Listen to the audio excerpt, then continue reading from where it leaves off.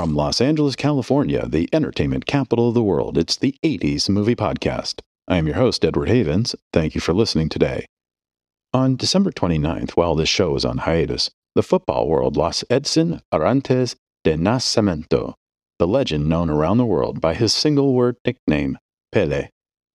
Even if you weren't a particular fan of football in the 1960s and the 1970s, you more than likely knew who Pelé was.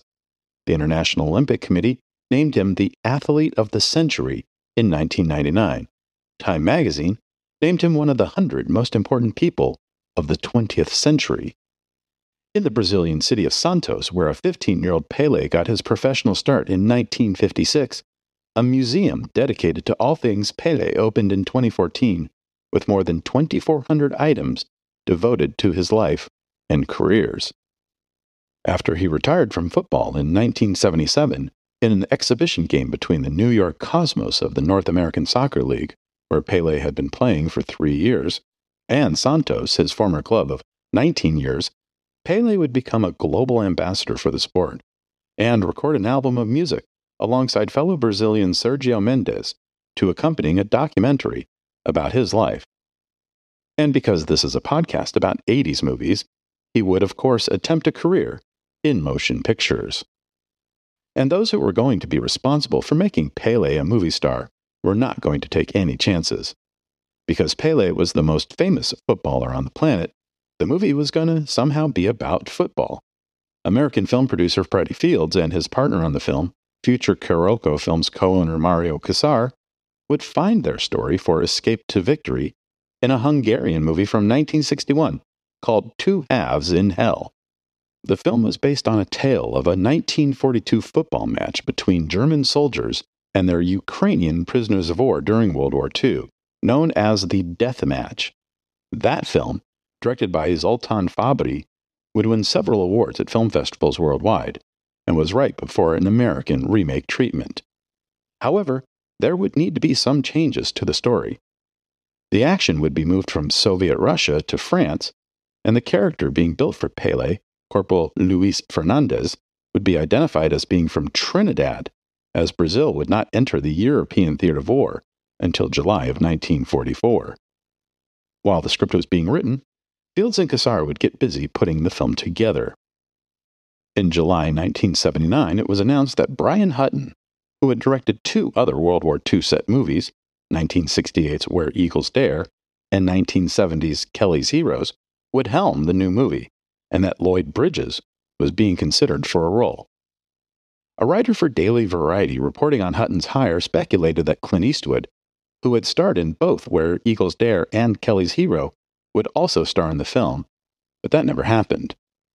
In mid-September 1979, it was announced that legendary film actor Alain Delon would star in the film, and that Hutton had already left the project.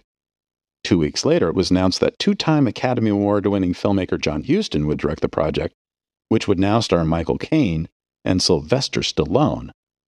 Amongst the locations Huston scouted to shoot the film at included Austria, Canada, England, Germany, and Ireland. But in the end, they would shoot in and around Budapest, Hungary, because they could shoot the film in the then-communist country for around $12 million, versus $30 to $35 million it would have cost to shoot in a more democratic country. On a side note, Stallone ended up coming onto the film in a most unusual way. The actor was looking to buy a beach house in Malibu, and one of the houses he was looking at was owned by Freddie Fields.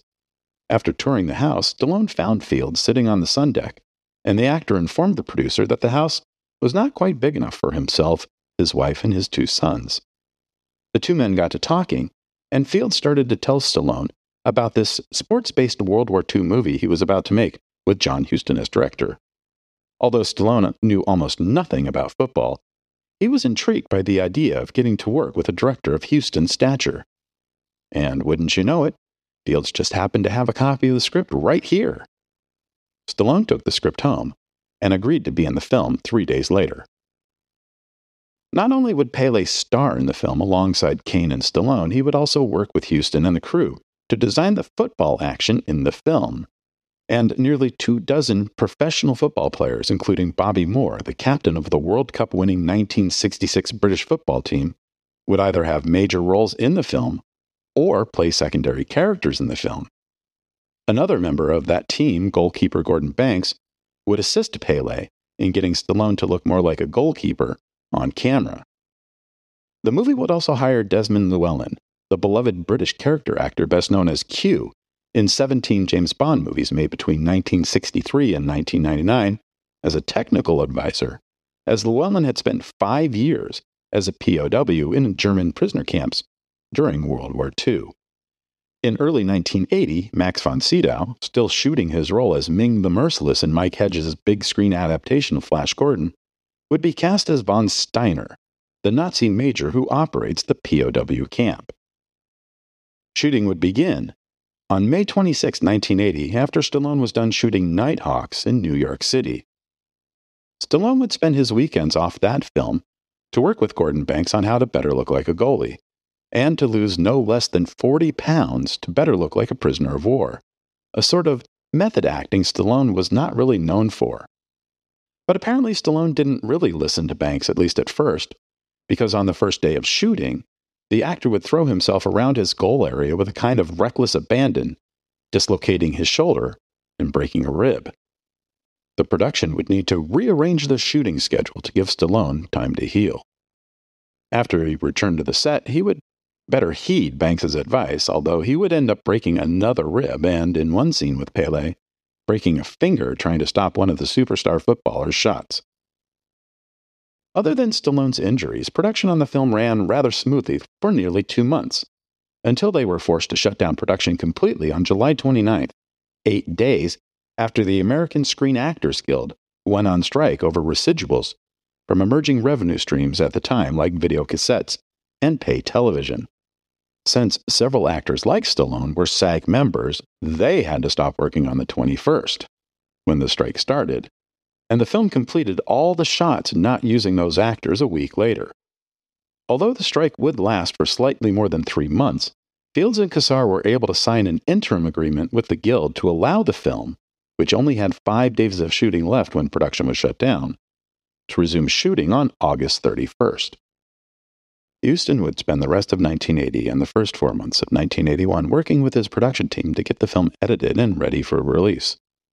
At the suggestion of Sylvester Stallone, Huston would hire Bill Conti to compose the score, the 5th movie starring Stallone that Conti would write the score for in as many years. In May 1981, 2 months before the film's release, its American distributor, Paramount, announced a slight change in the name of the movie. Instead of Escape to Victory, which would be retained by most every other distributor around the world, the film would simply be called Victory when it hit theaters on July 31st. Because the studio was worried that the full title would be a spoiler. And actually, it would be. You'll notice I have not really said anything about the story because if you haven't seen the movie yet, and you feel compelled to check it out because of this episode, I don't want to spoil it for you. And if you have seen the movie before, you already know what happens. Victory would face very stiff competition when it opened at 692 theaters on July 31st. In addition to the Chevy Chase comedy Under the Rainbow, the film would go up against a re-release of The Empire Strikes Back and also contend with the continued success of Raiders of the Lost Ark and Superman 2. The film would gross $2.4 million in its first weekend, which would place it 6th on the box office charts. But that was slightly more than a third of what the Star Wars sequel would bring in that weekend, after having initially opened in theaters 14 months earlier. Victory would barely beat Arthur, which was in its 3rd week of release, but hadn't become the breakout success it would in the weeks to come. But it would lose out to the critically panned disaster known as John Derrick's Tarzan the Ape Man in its 2nd week. But hey, naked Bo Derek on the big screen, even more naked than in 10. Can't blame horny guys at the time for that. In its 2nd week of release, Victory would drop from 6th place to 12th, with only $1.6 million in ticket sales, and it would lose half of its screen in its 3rd week, falling to 13th place with barely $1 million taken in at the box office. After the 4th week, the film was no longer being tracked by Paramount, having earned just $10.85 million. Internationally, the film would gross another $16 million since football was a more popular sport outside America. In fact, it was the seventh most popular movie to be released in 1981 outside of America. The film would barely break even once it was gone from theaters, but it would never become much of a cult film once it was released on videotape and to cable channels. Although audiences didn't quite go for the movie, critics were rather kind to the film. Vincent Canby of the New York Times would note that while the form of the film was highly conventional, the manner in which it was executed was not. An unnamed critic for the Hollywood trade publication Variety would call it old-fashioned and meant it as a compliment. And Gavin Bainbridge of the UK movie magazine Empire would highlight how John Huston created enough on-field magic and nostalgia for the game, and would note the kind of sportsmanship shown in the film that had sadly become extinct in the succeeding 40 years. In later years, Huston would admit that he hated the idea of the movie and he only did it for the paycheck, while Caine would tell one reporter while doing press for another movie that the only reason he made Escape to Victory was to meet and work with Pelé. Stallone would admit that shooting his scenes as a goalie was more physically and mentally demanding than on either of the Rocky movies that had been made up to that point. Of course, Michael Caine and Sylvester Stallone would see far greater successes in their careers as the 80s continued, while Pelé pretty much kept future on-screen appearances more rooted in reality, appearing as himself on a few global television shows and movie documentaries. We're actually planning on a small series for the final decade of John Huston's directing career, with a diverse set of movies that included the musical Annie, the mob comedy Präzisioner, and the lyrical adaptation of James Joyce's The Dead. Look for that to come later this year.